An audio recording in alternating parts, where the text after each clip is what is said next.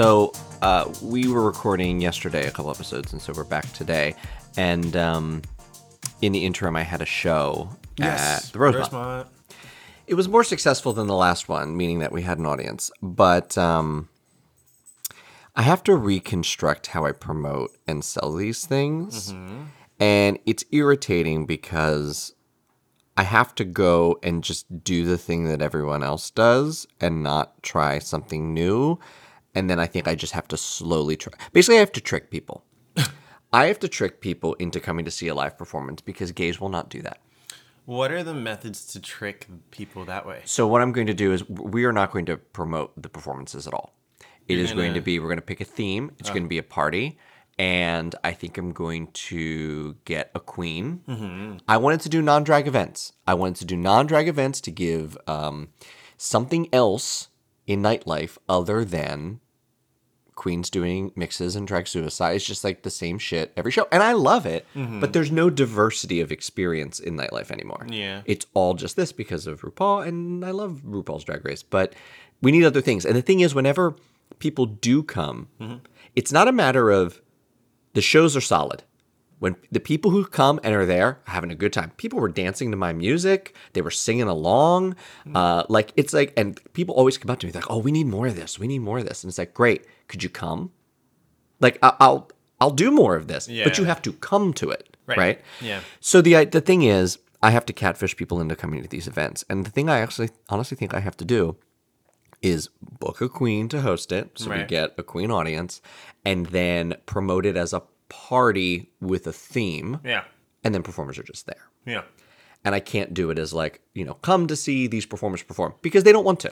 When they get there, it's fine, but they're not coming to do that. I mean, even speaking, from someone who I don't know. I know it's different person to person. I'm thinking about my schedule, my perspective, what happens with me in nightlife or whatever. I usually am like the person who gets a text message. I'm like, yeah, I'll roll up to the thing my friends are at or whatever, and I don't know what's going to happen until I get there kind of thing. Right.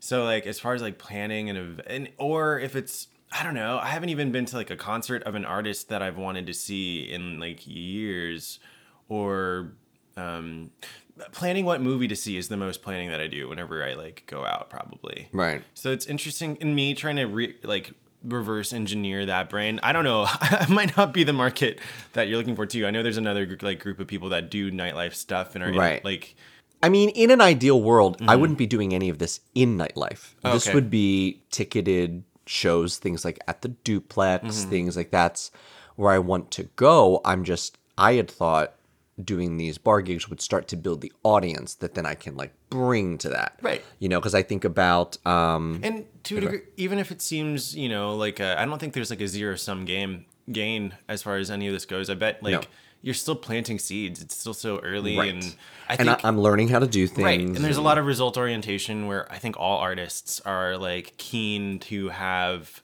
their vision come to fruition. And you know what's a shame is every time that we meet a new milestone, our goals grow, and so we don't even realize that we're doing the thing that we wanted to do. Right. Because we are ambitious creatures. Right. But not to say that we shouldn't have goals though.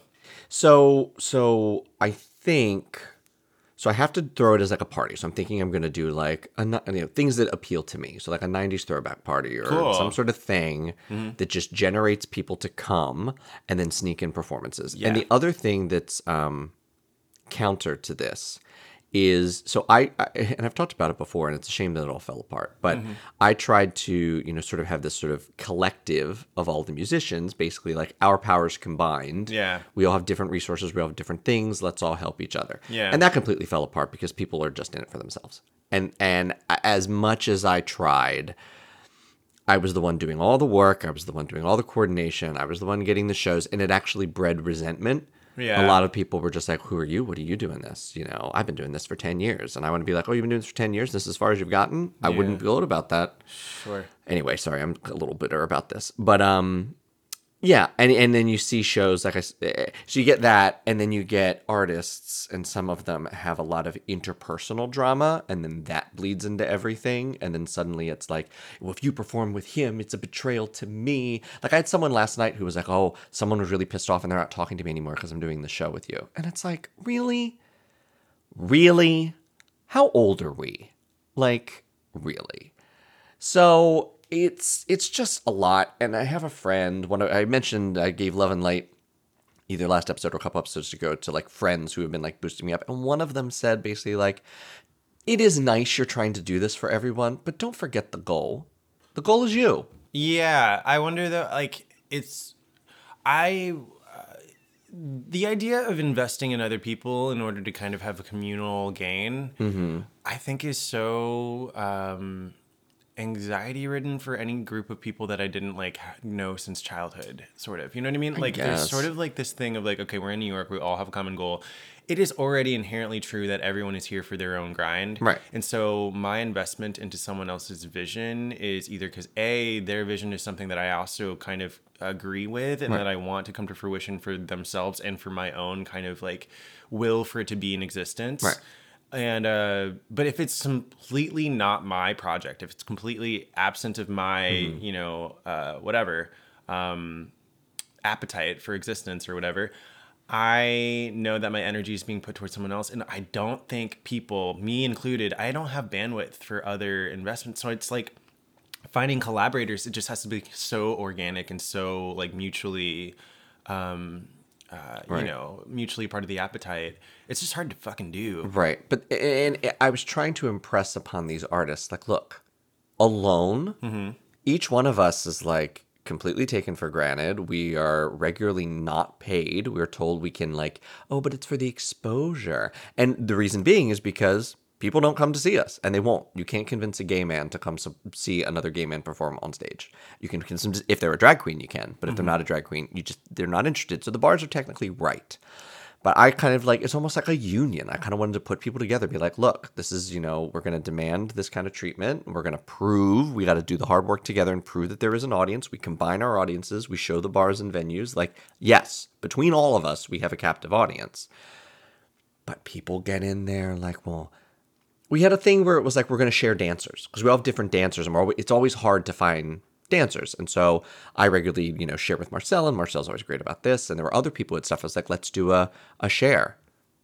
Well, I don't want to tell you who I'm working with. Like, it's very precious. Like, oh, well, if you take one of my dancers, then maybe they don't work for me. And it's just this whole like, girls, come on. We each perform to tens of people. Can we all get a reality check? Me being devil's advocate, I am imagining that anxiety from their perspective. Like, imagine, oh, okay, I've got someone that I collaborate with, and then they kind of outgrow me, perhaps, or whatever. Maybe, but like, I don't think that people grasp that if we do not all work together, it is highly unlikely any one of us does well. It's stacked against us. Because everyone's an insecure artist. They're like, well, I'm going to be the one whose neck is on the chopping block because I see what they're doing, and they're grinding hard, and that scares me. And that's funny because that's something my other friend said. They were like, the reason that you're not getting booked in these things, he was like, you shouldn't, like in other people's stuff, it's like, you should actually take it as a compliment, because honestly, I think people see you as a threat.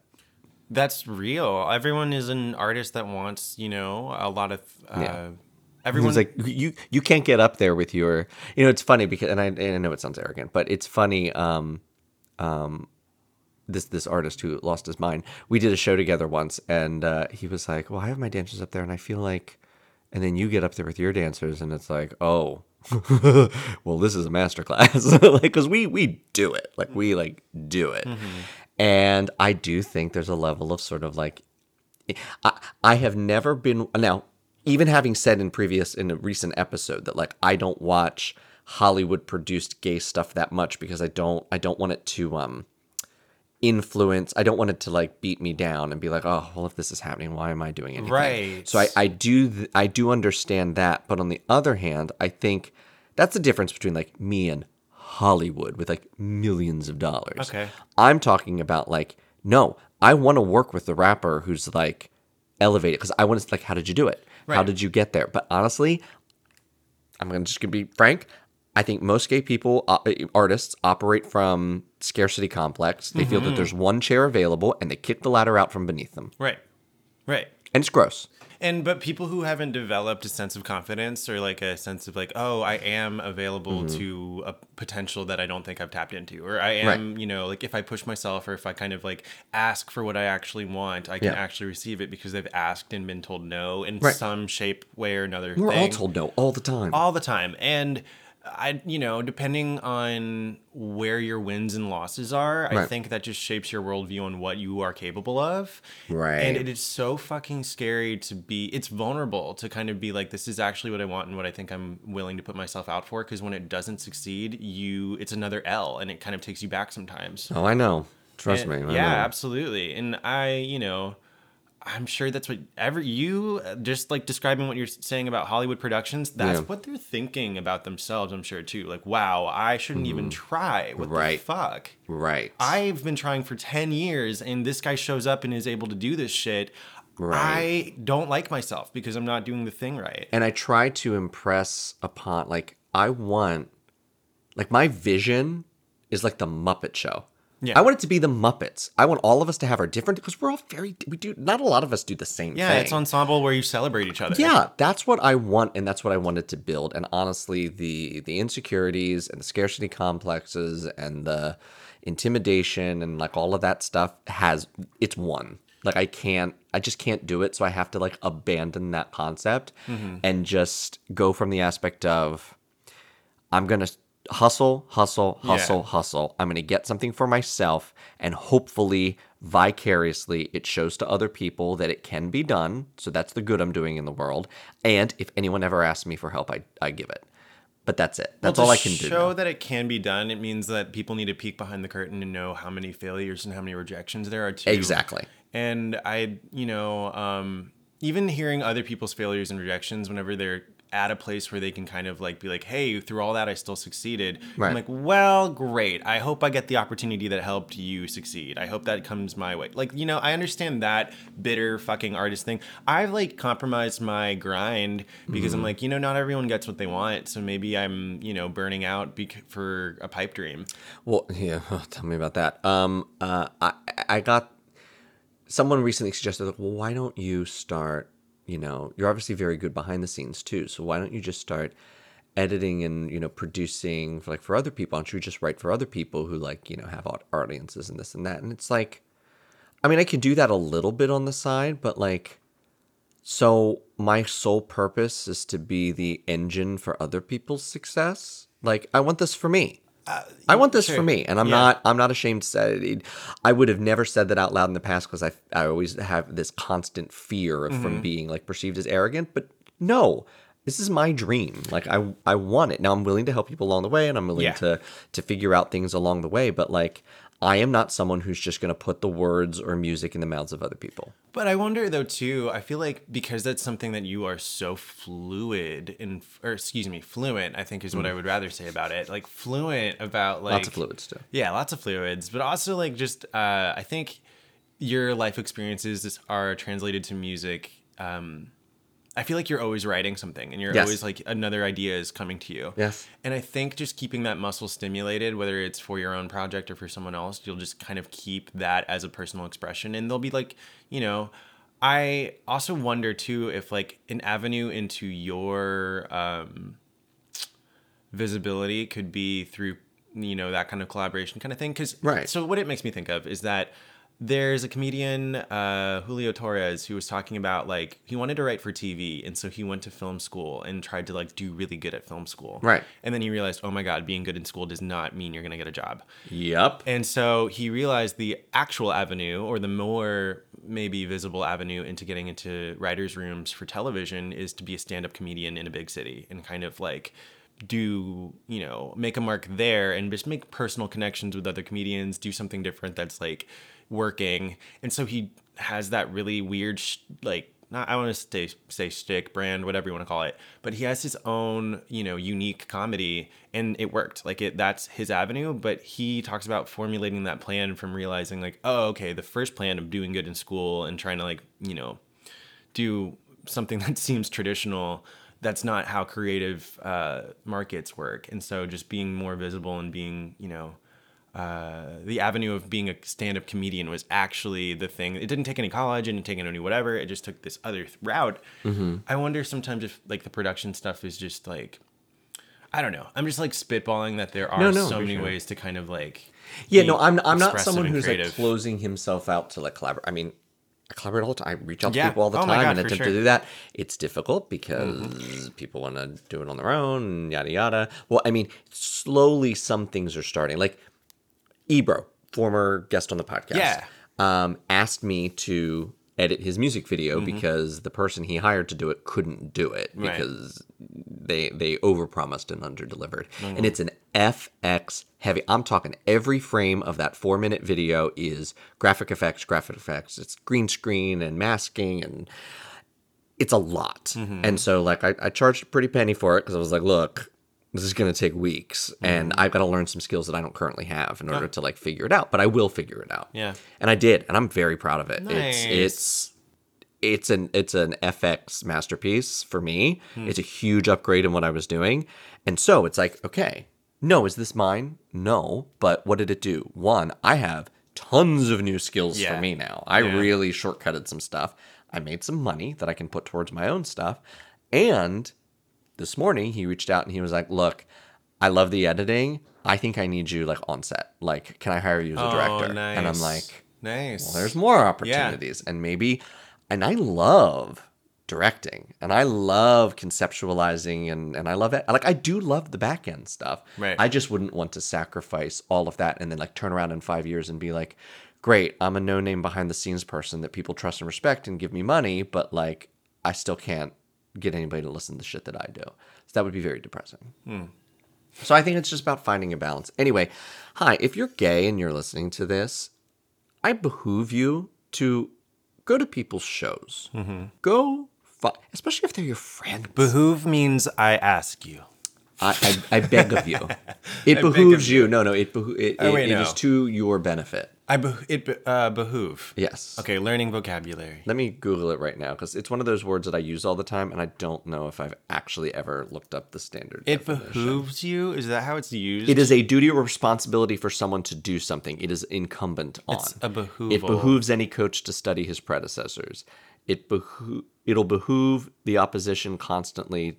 Okay, I hate that example. So yeah, it's a duty or responsibility. It is your responsibility as a queer person to help support other queer people. And one of the ways that you do that is you go to their fucking shows. You go and you provide an audience, or you follow them on Instagram, or you like their stuff. All of that stuff helps them, rise to the top. And the more, as we know, representation matters, especially in a time when the conservatives have this huge motivation to curtail all of our gains that we've like. This Roe v. Wade shit, we're next. So what helps is being constantly in the public eye, achieving, Michelle Obama credits getting gay marriage passed to the existence of Will and Grace. We were in everyone's homes. People knew who we were. And so when you told the American public, well, gays are this and gays are this, they thought, well, not my Will and not my Jack. I love my Will and my Jack. And it didn't work. They couldn't villainize people that they saw in media and on television and said, oh, no, this doesn't make sense. I love these people.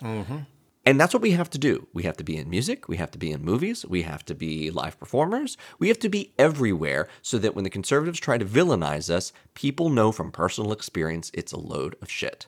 So if you want to help the cause, if you want to help queer people succeed, if you want, it all behooves you to go support queer artists.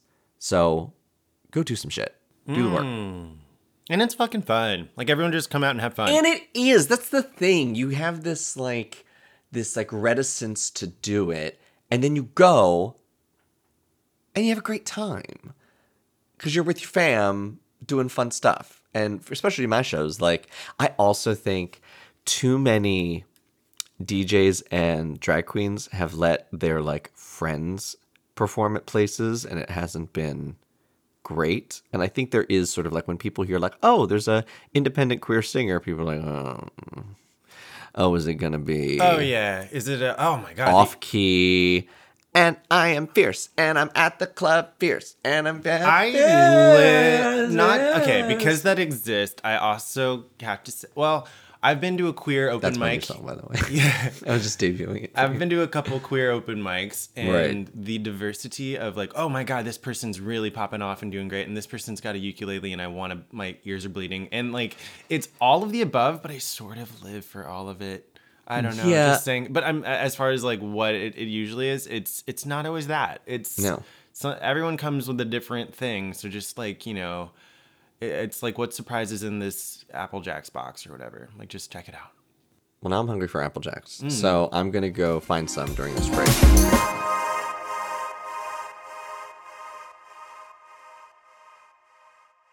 I still don't have love in my life, JJ. So it's time to find it. You know, we're circling the methods over and over again because every day is a new day. Every day is a winding road. Every day is a winding road, and down this road, we're just love. Everyday people. There'll be love. There will be. That's the other thing too. She will be loved. Oh, and want to roll your eyes really hard at something I'm about to say. Let me prepare. Yeah. Okay. Get ready. Stretch them. Stretching the eye socket. Okay.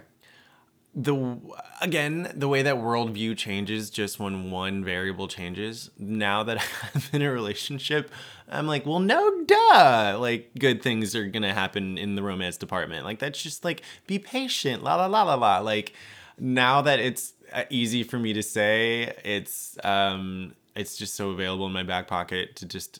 I don't know. My advice usually is like, I don't know, be patient. That's so fucking stupid, though. I have to say, though, JJ, I'm extremely proud of you. Oh. Because we've been now together for like an hour and a half. Oh, God. This is the first time you've mentioned you're in a relationship. Oh, well, you know.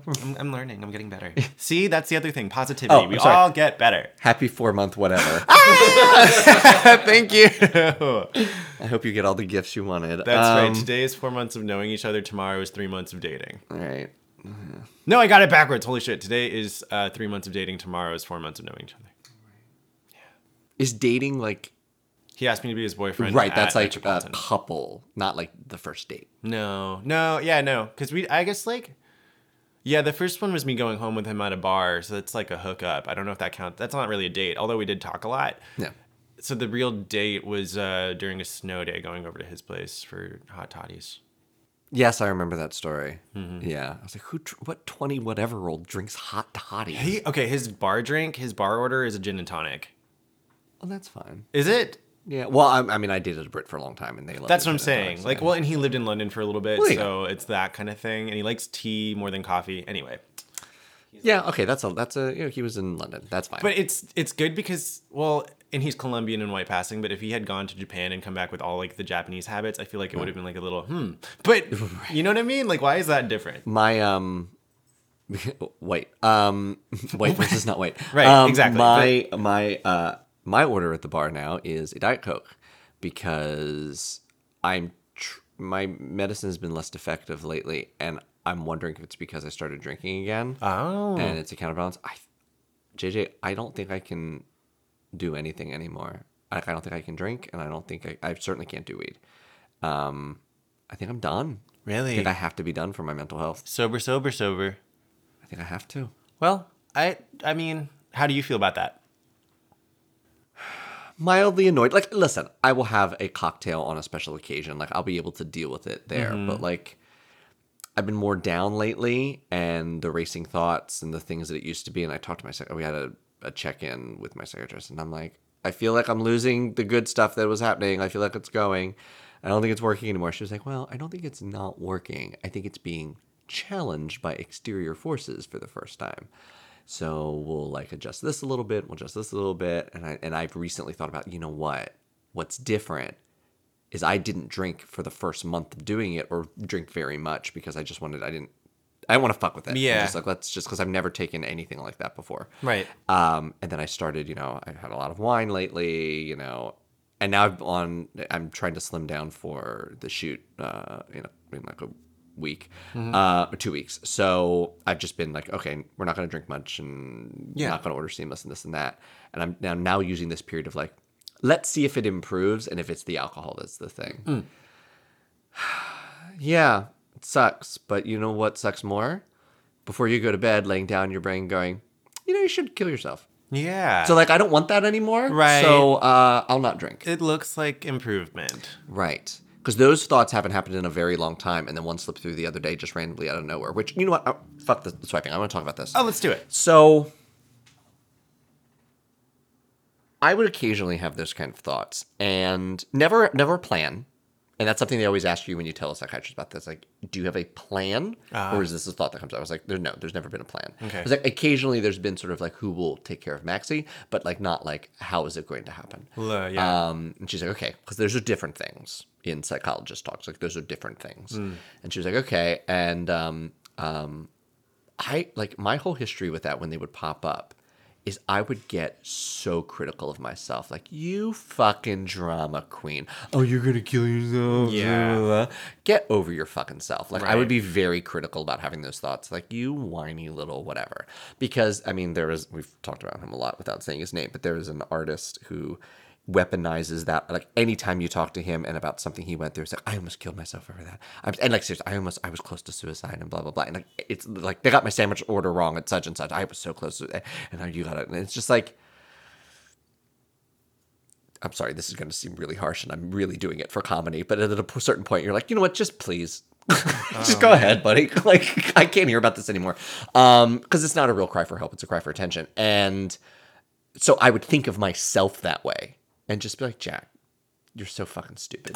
Whatever. Yeah. But then I saw Gabrielle Union talk about her struggles with it on The View. And when she said it and described it, I was like, oh my God, I'm not crazy. Well, this happens to other people. Same exact Where thing. it's not like you're like wallowing and whatever. And sometimes it's why you're sad. But it's literally like, you're walking around doing your business, you're making food, you're whatever, and your brain just is like, oh, you have to do this, I have to do this, I have to do this, and maybe kill yourself.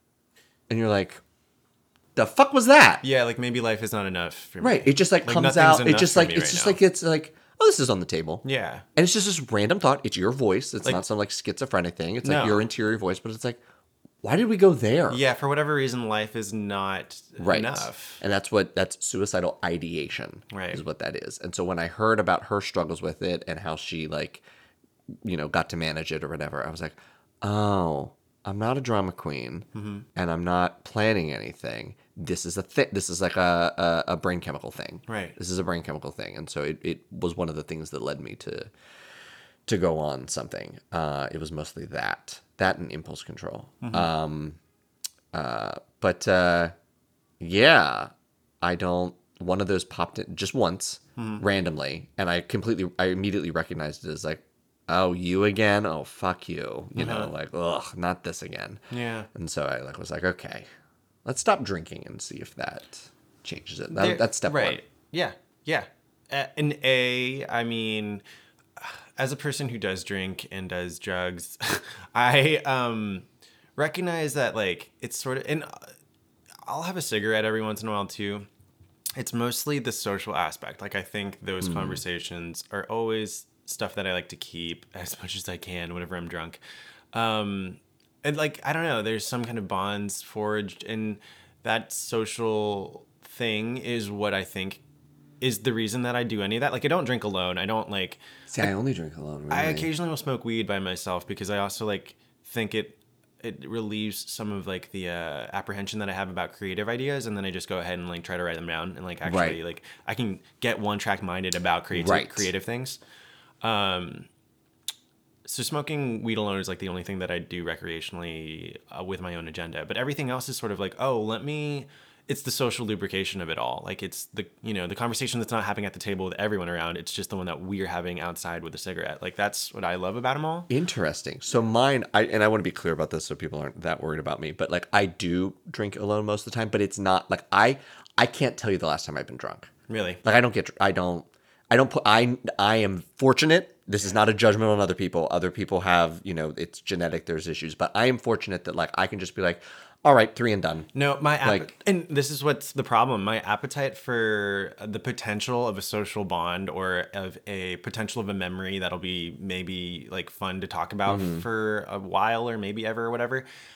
if I'm doing a drinking game or whatever, or if someone just kind of buys a shot, I'll take it. Like, that's kind of like my inhibitions go down after 2 drinks anyway, and then I'll keep going. I mean, I know, like, whenever I'm feeling drunk, I'm like, okay, nope, pumping the brakes.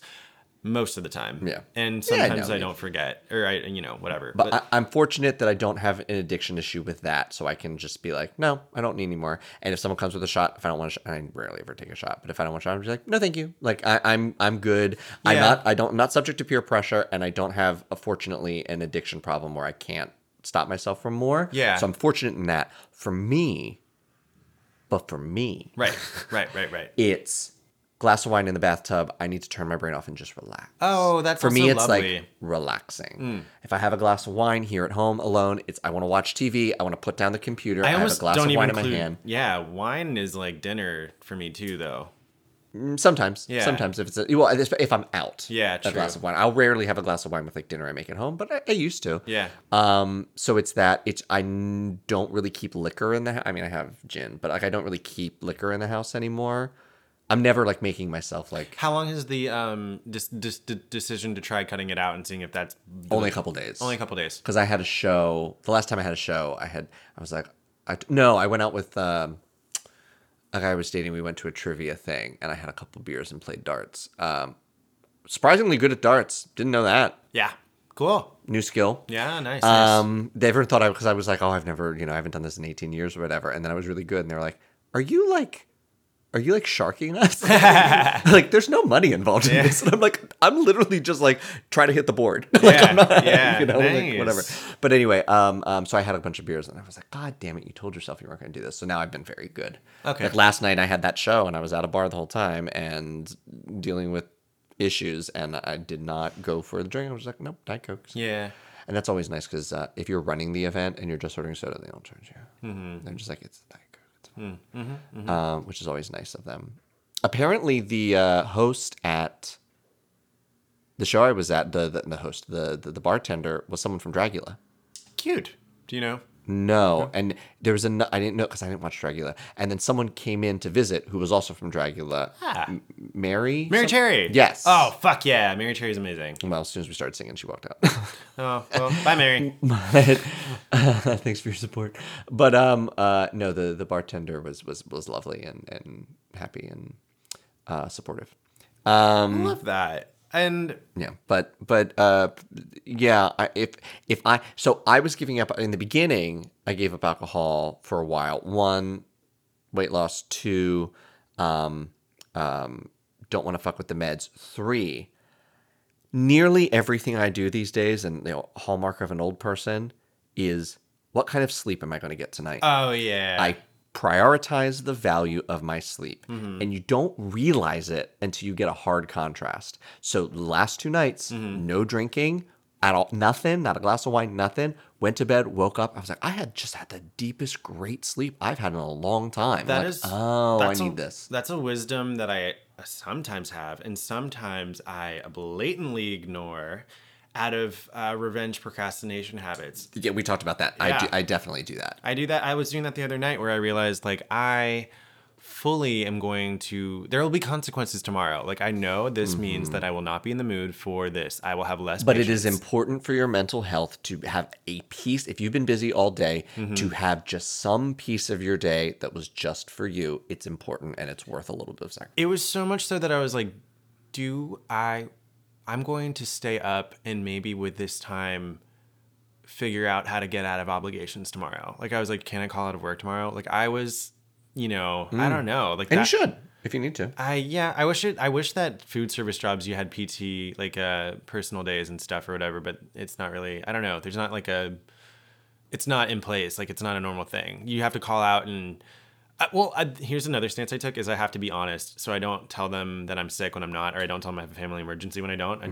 I tell them. Yeah, I don't like that. It's icky. No, it is. And it gave me a lot of anxiety to be like, hey, I know that, I appreciate being employed by you, but obviously I'm taking another priority right now. And it's this creative endeavor that I'm in. Right. And I'm not going to show up to work because of a creative endeavor. And that gave me so much anxiety to be honest about with them. Yeah. And thank goodness they received it well because I think... Well, it's also New York. Right.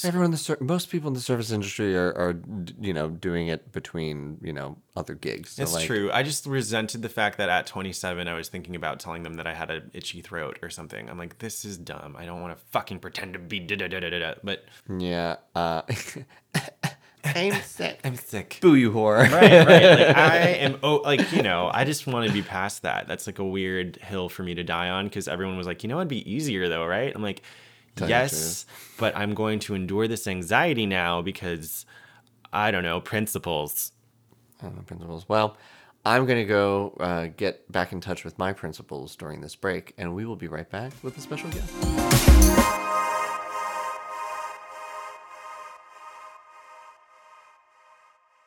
It is very close to our anniversary, if not our exact anniversary for doing Dying Alone together. And so I thought for the anniversary, it would make sense to bring back our very first guest. Oh my God, and what a guest they are. So, and something that whenever I talk about this person in New York City nightlife, like I bring up like, oh, I did this with this person.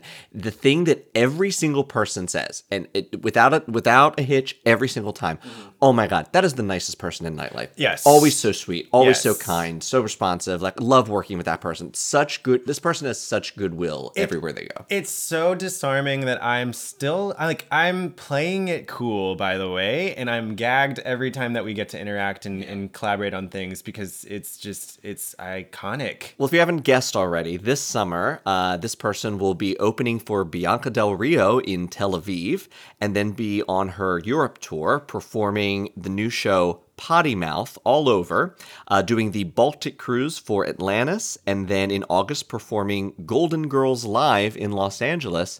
Ladies and gentlemen, please welcome back to the podcast, Sherry Vine. Sherry! Hi! So nice to hear you again. It's been a while. It has been a long while, but I've been following you with your sexy videos. Ooh. Sexy videos, yeah. Really fun. I love that you are so. You're a workaholic. You're a worker bee like I am, and I love that. Yep. Idle hands spend time with the genitals. So. Totally. That's what Mom always used to say. Oh God. So and speaking of people who are busy, I have been watching you. You're touring all over. I mean, your post-pandemic release has certainly been very fruitful. Tell me about playing these like big, crazy venues. Oh, I've been really lucky, and everybody was kind of like, ooh, what's it going to be like? Is it going to ever kind of get back to being crazy busy again? And it has. So knock on wood. I'm so happy. And I literally just got back from Europe doing a bunch of shows that were slated for April 2020. So it's like, 2 years later, I finally did those shows. And that was really, really fun and exciting. And so, yeah, I'm like booked solid through Labor Day. So, hallelujah. Booked and blessed. Yeah. Are any of those dates back in New York? Are we going to get you back here? I'm in New York one night in July doing Potty Mouth, which is my new show.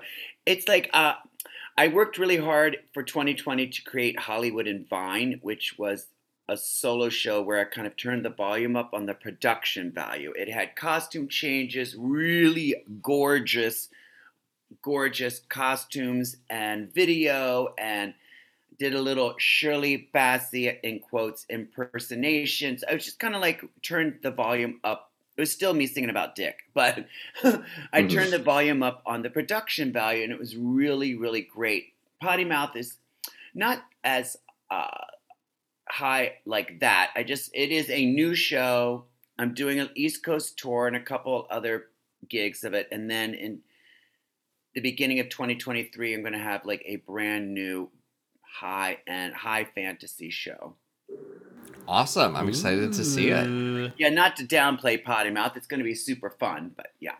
Yeah, just awesome. So much on the horizon. Well, I will be in attendance. I only do New York like once a year. Last year I was supposed to do Bordeaux, and that was canceled because it was like the beginning of the Omicron panic, and it was really like So hopefully we'll get to do Bordeaux this year. But I only did one show last year in New York, and I'm only doing one this whole year. So I hope people will come.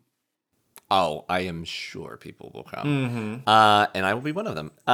So last time you were here, we tried something. I don't think we've ever done it again. We did a judge litigation. We had our friend Ben on doing sort of an "Am I the asshole?" That was so fun. Yeah, but you need someone like Sherry. You need a professional who can that requires some work. Yes. So we thought we'd give you a break today, Sherry. And so we're going to do one of our favorites, which is Best Worst. Yeah. You have chosen Hookups, which we have done before. So JJ and I have had to go back to the well and think of something we haven't talked about. And we're slutty enough that it didn't take too long. No, it did not take too long. I have plenty of bad ones to talk about. I want to hear.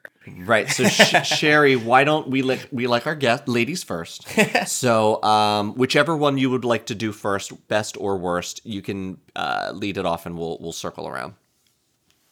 I mean, I've had lots. I would say like in the hookup category, I would say the bad hookups probably outweigh the really good ones. But I don't know if it was the worst for several reasons. I'll tell you the whole story. It was like the late 90s, and I was at this bar called Champs, which is no longer in New York. And it was kind of a sports themed, which is always, I think, kind of not my type of gay bar. Was it a chain? No, it was a gay bar, though? No, it was not a chain. It had like a boxing ring in the room. So anyway, they would have like drag mud wrestling. So it was really, I remember mud wrestling once, I think with Head of Lettuce. That was hilarious. So that's amazing. I am there one night out of drag. I go into the bathroom and I'm peeing in a stall, and this guy literally throws the door open and pushes me against the wall and starts eating my ass. And I'm like, oh, okay, what's going on? And he's like, let's go. I'm in the hotel around the corner. I'm like, okay, great. So cute. And I was like, he was very aggressive. I was like, let's go. So we get to this hotel. We take our clothes off. We're in bed. We're fooling around. And he's like, I want you to fart in my face. Oh, no. Surprise. I start laughing and I'm like, what? And he's like, I want you to fart in my face. I'm like, no, first of all, I don't know if I can on command. And two, that's not something that I'm into. Why would you not bring that up before? So I put my clothes on and went back to Champs. Wow. So I don't know if that was the worst, but it was certainly the most like, what the fuck? So, all right. Several thoughts. One, for me, the reason that he didn't do it before is he wanted, and I found this in multiple situations, he wanted the pressure and the leverage of already being naked, already being in bed, you've already come to the place, so it's like, well, while I'm here, like I'm already here, so I guess I should, like... You think he was obligating? I think there is a different... Manipulatively? Yes, there is a certain level of manipulate. There's let's have a discussion before we go and decide to do this together. Like, you don't get to say no if you're already naked. But I think it felt... Yeah, it was probably really he thought he had more easy for me to leverage. say. It was really easy. Good. Hell yeah. I think it would be, like, but that's like... He knows that that's going to be a hard pass for most people. Right. So it's like, let's just, try to, get the door open already. So the other thing I would be worried about in this situation is, even if you can fart on command, how can you be sure? Uh-oh. Not a That's all gonna be. Right. Dear God, but maybe like, and also I don't know anything about the kink particularly, and maybe it's different person to person, but it sounds like in the face especially, is that a humiliation thing? Like, can I just humiliate you some other way maybe? It's really aggressive, so I don't think, because I've been with guys who want to be humiliated, and again, that is not my thing at all. Right. And usually it's straight guys that want to be humiliated. But no, he was very aggressive. And so I didn't get that vibe Interesting. I guess maybe it's just something else, like a chemical. I don't know. Can't really diagnose a kink or whatever. I don't know, but I couldn't stop laughing, and I did leave thinking this is going to be a great story. This one's going in the Rolodex. There you go. Exactly. Yeah. Ah. Yeah. No words. No, exactly. Like I'm at a loss. I'm like, well, I hope that person's doing well, getting farted in the face as much as they want now. Yeah, I can't think of anybody who had. I did have somebody. We didn't hook up, so it can't count for this story. But he was a porn actor. No, I think escort. I think he was an escort, and we like talked on Grindr or something. Will be a common point in my stories. He had a massive cock, and I was like so excited for it. And we were at dinner. And he said something about going back to his place. And I was like, well, yes, but we are out for Mexican, so I'm going to need a little time to make sure I am fully ready. And he was like, or not. Oh, no, sorry. And I was like, And he was like, and he said the word, we've talked about this with Matt early in the earlier podcast, but he said the words to me, I love a dirty hole. No. And sorry. I was like, I'm sorry, no. No, ma'am. That big no. No, ma'am. All right, so my worst, I have so many bad ones. I don't know if we can say this is like the worst, but it is quite memorable. So it was a guy that like, it was one of those things where like, I feel like my phone betrays me or like the different apps talk to each other because I like matched him on like 6 different things. Mm-hmm. It was like we swiped on OkCupid, and then he showed up on my Tinder, and there he was on Grindr. Like my phone was like recommended friend on Facebook, like that whole thing. Right. He was like fucking everywhere, and generally my type. He was like a scruffy ginger. Through the Grindr discussion, seemed as if he had a nice package, was a top. It was all the things that I wanted, and I was like, sure, this sounds fun. And it was even with this like, he was a bit. You know what? I may have talked about this. It's fine. I forget it, so probably our listeners do too. But it was one of those things where it was like, oh, maybe afterward, like we'll either become. It just felt like maybe there'll be a little bit more of a connection after this. But we're going to start with having sex. Yeah. And he did one of those things. He saw on my Instagram that I was an artist, and he was doing like while he was on his cab ride over. He was like, am I going to be like being sarcastic? Am I going to be able to get through your throngs of fans before I get to your door? And I'm just like, don't do that. Okay, like that's not cute. Like I get it. You think this is silly, but shut up. Yeah. And at that point, like my brain's like, okay, just bring your dick over, and I'm not going to talk to you again. Fine. He comes over, and he wants to get pot. To be clear, he wants to smoke pot, and he has a bowl, and I'm like, that's fine. And I was like, I don't like to smoke, but I do like during sex to get shotgunned. I think that's really hot. So I was like, you can do that. This man just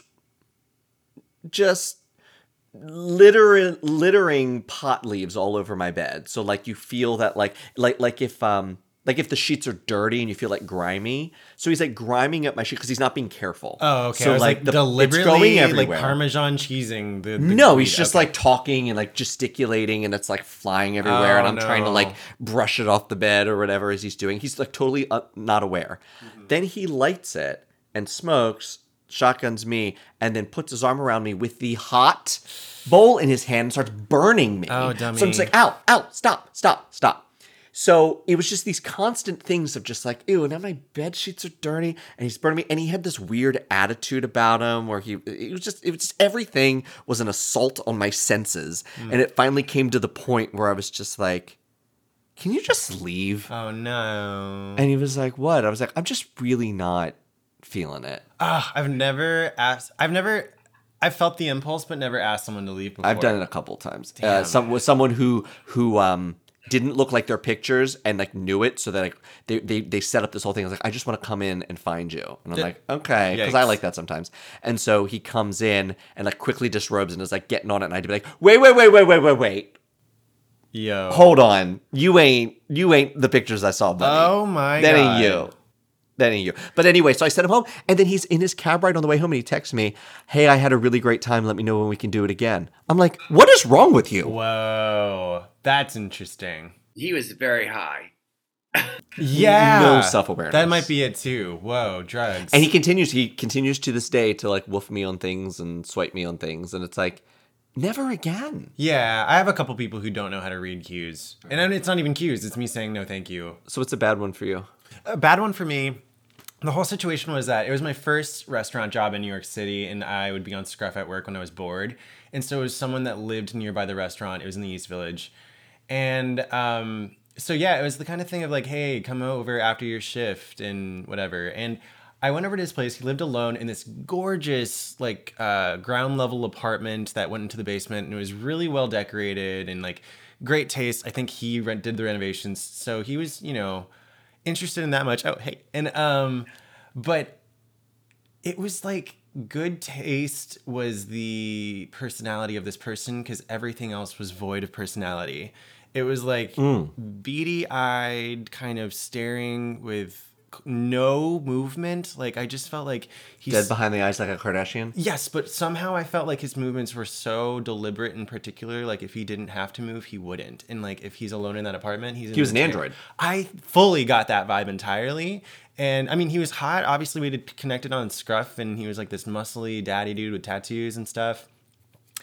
And it was just the most clinical blowjob I've ever had in my entire life. Like, I lied. And we have an episode title. Clinical Blowjobs with Sherry Vine. I lied on my back. And he just, like, he's like, I'll take care of this. And I was just, like, my skin's crawling and my eyebrows can't help it. I'm making a face. I'm like, what is this treatment that I'm getting right now? Like... that was, and again, that's not like the worst story. It's not like scary or terrible or whatever. It was just like creepy and a little skin crawly. And he wanted to hang out more afterwards, but I was like, I'm sorry, this did not very much for me because I like a warm, personable fucking. Warm, personable fucking. Yes. Aww, that's sweet. I do too. Yeah, right? Like, it was so clinical, but they had, like, personality over text message. And so I was like, this will be fine. That happens a lot, And then I showed up, and it was very much like, let me ask you questions, and then does not contribute to conversation. Just stares at me with eyes that are just, like, nothing going on. Eek. All right, let's bring it around. Okay. Sherry, give us a good one. Okay. Well, I did have what I thought was going to be a hookup turn into like a long-term relationship. That's amazing. Yeah. It was cute. I had a really fun one. It was with this guy who identifies as straight, and we would hook up if I was in drag. And I mean, he was super cute, like 27, 28 at the time. And so, younger and just super, super, super cute and a lot of fun. Like pretty much everything was on the menu, even though he was straight. Really, really fun. We had hooked even farting? Not farting. We had hooked up a couple times, and then I was at therapy doing a show, and I get this text, and I just kind of glanced at the phone, and I thought it said, "Will you dress me up as a girl?" And I was like, ugh, it always comes to this with these straight guys. They all want to get dressed up. So I was like, yeah, I guess I can dress you up. And then he's like, what? And I read his message again, and it said, can I come over? I'm with a girl. Oh, whoa. And I was like, oh my God. I got nervous. And, after being a whore for so long, there's not many things that make me nervous. And I was like, oh my God, yeah, okay. And I go home and I'm literally freaking out, like so nervous. I mean, I had been with girls, but not since high school. Yeah, wow. And I'm in drag, okay? So in my mind, I'm like, what am I doing? What's going to happen? All right, let's just go with it. Just go with it. It'll be a new experience. They come over and she's gorgeous also. So I'm like, okay. And I was kind of like, hey, hi, like wanting to chat. And they're like, clothes off on my bed at it. And I'm like, okay, I'm just going to watch. This is fine if I just watch. So I'm sitting there on the side of the bed watching, and it's so incredibly hot. I'm so kind of turned on that I'm just like, this is fine. And then they're like, take your clothes off. Come on. I'm like, okay. And then all of a sudden we're like at it. And in my head, like I had sex with girls, but I had never gone down on a girl. So in my head, I was just like, I can do anything except that. Right. And somehow things evolve, and he is like fucking me doggy style, and she is sitting in front of me, and he pushes my wigged head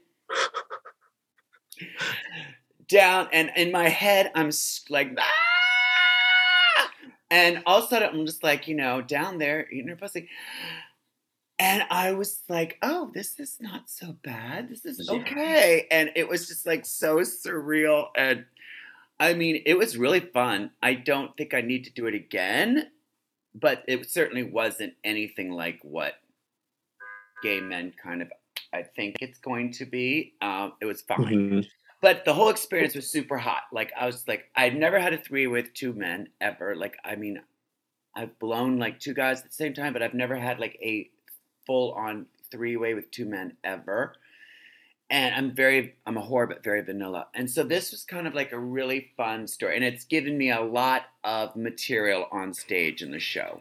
Oh, for sure. Absolutely. The most surprising thing out of all of, I mean, our stories are now going to pale in comparison, but the most surprising thing for me is like, I understand, I can like visualize and like, oh, I know who this guy is. Mm-hmm.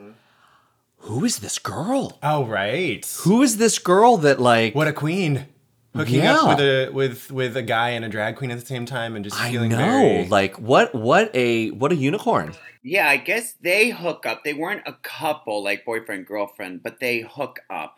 And I guess she was just like, whatever. And I think part of her also is like wanted to see him having like, quote unquote, gay sex with a man.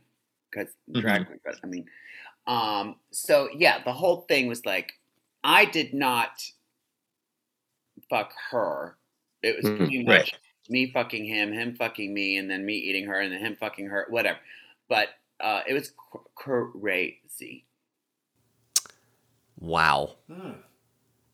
Yeah, mine's super vanilla compared to that. I mean, go for it. So mine, it's unfortunately not a bad ending, but like an annoying ending, which was, this was a guy that has been on my like scruff radar for years. Yeah. We always talk, we always unlock, we always chat, but like we don't live close to each other in New York, but like it's very far. Mm-hmm. Like, and we had made arrangements to hook up. We had made arrangements to like go out for a drink like several times, and every time he canceled right before. So I just stopped. I was like, I'm not doing this. You've shown me who you are. You're not serious, whatever. And he would like reach out occasionally. I'd be like, look, you've canceled many times. Like, I think you're super hot, but like, and he was he was a tall, muscly daddy with like a monster fucking dick that I really wanted. I wanted it so bad. And, but it was just like, you're not wasting my time, because I carve out time. I'm a busy person. I make this time for you, and then you cancel right before. Yeah. And then he regularly, and I got the sense that there was like this, you get these sort of people, and I find it, he was older than me too. And I find this in like sometimes older single gay men, this like, I need you to prove to me that you're interested. Mm-hmm. And it's sort of this like game of like, you've got to jump through hoops and ladders to get me to like, it's someone is jaded and has been put through the ringer too much. Okay. And I feel like they have like this like test, this barrier to entry sometimes. And this guy, he would reach out every few years and be like, I'm talking years. He reached out every few years and be like, are you still mad at me? I was like, I'm not mad at you. You just put me through this bullshit. Yeah. So finally he was like, well, and then he reveals he has a car. And I'm like, so wait, so all of this of me having to come to you and all this stuff and cancel, because it was always me having to like travel an hour to get to him. Oh. And he'd cancel right before. I'm like, you have a fucking car. You could be here in 20 minutes. Yeah. Like, we've done this for how long? Yeah. And so finally he was like, I'm going to come over. Would love to have sex, but like the deal, we got to go out for a drink after. I'm like, perfectly fine. Right. Because he wanted more of like a relationship thing, but I didn't trust him to be a relationship material because of how he's done this in the past. But I was like, you know what? After the pandemic, everyone gets a mulligan. Like, sure. Like we all get to start from scratch. Yeah. We all get to start from scratch. So he comes over. We have, for me, the perfect sex. Yeah. It is everything I want it to be. Yeah. It is incredible. It is the same, like the vibe that I want. He was a bit dumb, but kind. Like, I don't like a mean, rough dumb, but like, attentive, but like in charge. And like, I'm looking at his face, and his facial expression is saying, dear fucking God, this is like incredible. Like, we end it like, well, we do that right, don't we? It was like, this was a long time in the making for something this good. Yeah. And then we went to dinner, we went to drinks, and then we're like, let's get to dinner. We were hand-holdy. Drinks after sex? Well, yeah, I don't want to get railed by a 10-inch cock on a full stomach. Oh, wow. So time management. So unusual for a hookup, isn't it? Usually it's like, bye. Well, because we enjoyed each other so much, and then we were laughing and we were having fun. It was just one of those things. We're like, let's go get a drink. Let's go get dinner. We were walking, holding hands. It was like this whole thing, right? Yeah. And then we like make a second date. I go over to his place. We have sex again. I stay and we watch TV. And then it starts to turn because he's like, so this is my best because it was a phenomenal hookup. Right. But like, he did the weird things where he's like, puts on music and is like singing and like in my face singing. Mm-hmm. Like, I don't know if he's expecting me to join in, but I'm like, this is strange. Please stop. I'm embarrassed for you. Please stop. Like in my head, I'm not saying this. Right. And then like he kept doing things that I didn't like, and then like tickling me or like whatever. And I'm like, I really don't like that. Please, like I was being nice about it, but he like wasn't listening. He just kept doing it. Right. So like things just got a little like tense, terse. Right. But I was like, okay, I'll give it but the sex is so good. Right. So then I, leave and I say, hey, I had a really great time on text, and a bit of a lie. But I was like, let me know when you can meet again. Will do. Never text me again. Oh, bummer. And it's just like, and then I reached out and I was like, hey, maybe it didn't work out on like a relationship, but like we have really good sex. I'd love to have sex again.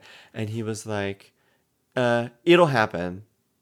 I'm like, block, done, out. Like I'm not dealing with it. We're back to this like game and I'm not doing it. Oh, okay. Well then, that brings me to my thing kind of. Let's do it. All right. I'll turn that. Thank you. So mine, it's like, I've got a buddy who, it's just casual sex. It's happened like 2 or 3 times, but it's never like, we don't go out of our way to plan it or anything. It's usually like whenever we're hanging out, like, oh, if this comes up, then hey, yeah, come through or whatever. Like it's usually really organic.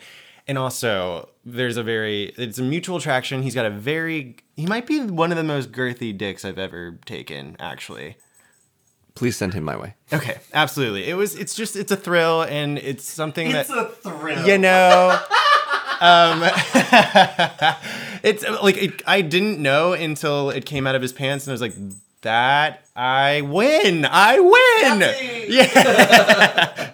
It was one of those. And anyway, but it's like, but we've also gone out for drinks with everybody, and it's not happened that night or whatever, just because sometimes no or whatever. But it was a night where I was out with boys for the drinks and stuff, and there's also this like 6'3" dancer that we met at the bar and stuff, and he was kind of like saying hey to all the boys in the group and just chatting with everybody. And of course that can it could get competitive, but with my group of friends it's just like no, go get it. I mean, if he's into you, go for it. And so he and my friend were kind of talking, and the night's kind of starting to thin out, and people are going home and stuff, and we're like on the train back to Brooklyn, and my friend just kind of gives me the look of like, we're going to my place, are you coming too? And I was like, oh, fuck yeah. So it was a hookup with my friend and a 6'3" dancer that was just like one of those threesomes that also just had great chemistry. Like everyone was just kind of like down to kind of like be clumsy in bed, because it's 3 very, like we're all above like 5'10", like clunky in a bed, like oh, your foot just hit me in the face or whatever. But like at the same time we're just laughing, like being like fun about it, and the sex was good, and it was that. And then we all slept there and then got up and went and had like greasy eggs and waffles in the morning, and it was just so fun. And then the reason that like what you said kind of like sparked another memory about it is that it was so like so much fun that there could have been like that pressure to be like, oh my gosh, I hope we do this again, but then it was like, oh, maybe if it happens I would love that, no pressure, guys. And there was like little flirty text messages here and there afterwards, but it's still kind of like, oh, there's like something charming about a one-hit wonder that everyone's just happy leaving and having it just be that one memory kind of thing. I love that. I mean, that is like, one of the few things I've never done that is I fantasize about all the time. I've never had sex too much. Like, I want to be spit roasted so bad. Yeah. I've never done that. I'm like, how does that escape to me? And I was like, it needs to happen soon. There we go. We're putting it into the universe right now. I think we're willing it. Well, I mean, You got close with that straight couple. Yeah, what's that called? It's not called spit roasting. It's called... Not at all, because you need 2 penises for... Right. But you were in the right position. Like, we were close. You got close. There's got to be a creative word for that. There's enough perverts out there to create these words. I don't even know. I've been trying to make it happen with like 2... I mostly have sex with straight guys in drag just because if I go on Grindr, it's like the crypt. I might as well be the crypt keeper. If I go on my app as Sherry, I'm the unicorn. So, so it's, that's just the reality. I would probably not have an easy time finding 2 gay men to hook up with. So I'm kind of like, well, maybe I could find 2 straight guys. They don't have to touch each other. And so that's what I could... There's this one. They can just high five, and then it's an Eiffel Tower. Yeah. There's this one guy from Chile who I've met, who I've hooked up with a couple times, and he's super sweet and fun, and we laugh and giggle and whatever, and have the sex is fun. And he's like, "Yeah, I would totally be down for that." So we just have to find that third. Gotta find that third person. I believe it's gonna happen. Like, I just feel like it's inevitable, and the next time we chat, it's gonna be catching up on what. Yep, put that on your vision boards. Yeah. So if you're listening to this podcast, I'm gonna put it on my vision board. Totally. If you want it to be discreet, just put a picture of the Eiffel Tower. You'll know what it means. Right. You'll know. That is hilarious. That would actually be a good... I'm going to write that. I shouldn't say it. I'm going to put it in a script where it's someone's vision board. They're like, oh, do you want to go to Paris? They're like, no, I want to get fucked by 2 dudes. That is so funny. I have to do that. Absolutely. Well, if you are listening to this and you would like to be the third in the eventual spit roast of Sherry Vine, or just support her and see her myriad shows and projects, Sherry, where can they find you? It'll make a great story too for the show. This summer, I am opening for Bianca Del Rio's unsanitized tour in Europe and Tel Aviv.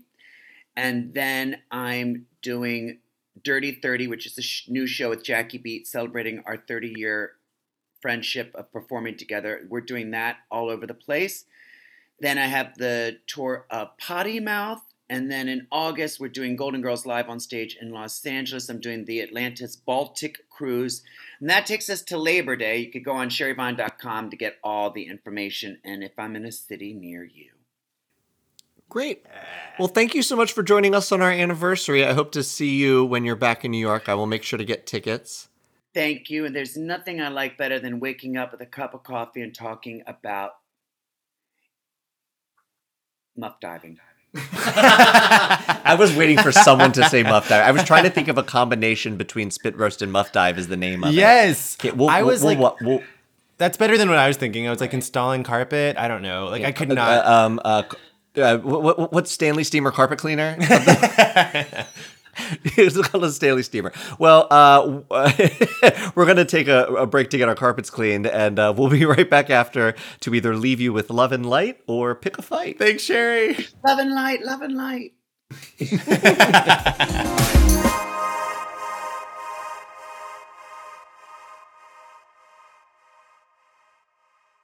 All right, today, as opposed to, yesterday, your mood has been never bad. You're never in a bad mood, but it's definitely been like yesterday you were like on and popping, and today you've been a bit more. I found that sweet spot of sleepy and delirious that's kind of entertaining to me. Right. You know what I mean? Yes. I was in that yesterday where I was having fun with everything for no reason. and today's mood has made you very conducive to fighting, so let's pick a fight. Yeah, I'm more sleepy, so I have less patience. Let's fight. I'm picking a fight with...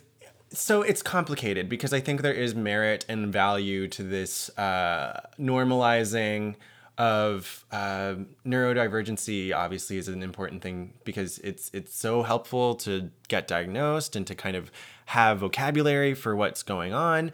My issue with the slippery slope of this is that I'm afraid there are like tweets that reference, a specific neurodivergency. It could be anxiety or ADHD or any list any of them. And then a synopsis that is entirely relatable, but not entirely a diagnosis. And yet, now that I've seen so many tweets, I'm like self-diagnosing just because of the culture of how many of these Instagram accounts and Twitters exist of like ADHD problems or anxiety adult issues. And it's just like, oh, I don't know. I always lose my keys. I'm like, what? Yeah, that's me. But is that? Like, I just feel like there's such a relatable post, but it's on these accounts that just make me question like, oh, maybe this is, and you know what? Maybe I'm actually picking a fight with the fact that I probably do have like anxiety and ADHD and all of these things, and all of these websites are confirming it. And I'm like, what the hell? You know, it's like one of those, yeah, ADHD was a big one. There was a couple years ago when everyone was like criticizing like that Ritalin was being overprescribed. Of just this like, you know, everybody thinks they have so and so. Like maybe you're just bored. Maybe you're just busy. You know? Like, well, it's like there was one that was like stress makes you drop your priorities, and I'm like, yeah, duh. Yeah. But I mean, like, is that a symptom or is that like a telltale sign of anything? Like, I thought that was just experiencing stuff. Right. And I think to a degree, there might be just a gray area. Like, it might just be like, this is a thing you can kind of clock and bring up to a doctor maybe, but like, you're not supposed to be diagnosing yourself with Google or Instagram or Twitter. So that's like, I'll own some of that problem, but because these posts go viral and I have to see them just by algorithmically following adults my age, peers, gays, whatever, I now, like, it's always in my mind of, oh fuck, I've got that. Yep, it's me. But maybe it will be beneficial for me to like clock it and get it done that way. But I also am afraid, like, what if this account is just foddering clicks and likes by posting something relatable? Right. Hashtag some neurodivergency. Right. I don't know. I'm nervous. Well, I am flipping through my phone because I want to do something very specific. I want to leave Love and Light because this is either close to or is the anniversary of Dying Alone Together. So I would like to leave Love and Light to all of our guests who have joined us. Yeah. Who have taken time out of their days to talk about sex, talk about relationships, talk about dating, to play games. We have had an incredible run of guests. And everyone's been so generous and down, and I don't know. It's really cool. So this is Love and Light. So if you joined us partway through this podcast, if this is the first one you've listened to, there are so many great episodes to check out. I may forget the people we've recorded recently and haven't released the episode with, but so I would like to leave Love and Light to Sherry Vine, Ben Tracy, Mono Agapian, Dixie Crystals, Corey Etheridge, Brandon Salerno, Jim Silvestri, Joseph Patrick Conroy, J.R. Price, Brennan Savone, Dina Massery, Alec James, Oscar Montoya, Benji Bradshaw, Denny Patterson, Mel Lennon, Billy Mick, Freddie Cosmo, Brendan James Gwim from our live show, Jay McBride, Ebro, Jules Rommel, Jordan Burns, Joshua Frieda, Matthew Blum, Cody Maurice Doggett. Then we had 2 hit shows, and then we've got DJ Chauncey Dandridge, Will Cohen from History, Brittany Carney, Dan Kiernan, Marcus Zebra Smith, Vegas Valentine, Sean Farrick, who I'm hosting another podcast with, Gisela Moore, Jake Benjamin, Brittany Brave, Richard Jones, Danielle Cardona, Bryce Quartz, Marcel the Artist, Kenny Supreme, Frida Kulo, Deshaun Aaron Jenkins, Honey Davenport, and then we've got another Sherry, Nicole Anadime, who do we just do yesterday? Earth Tone, IKP, and we do so many easy to match. Who do we interview after IKP yesterday? Oh, now it's obvious that we're like this person's gonna hate us. Dragging through the. It was a musician. I'm also sleep deprived. No, hold on. Let me.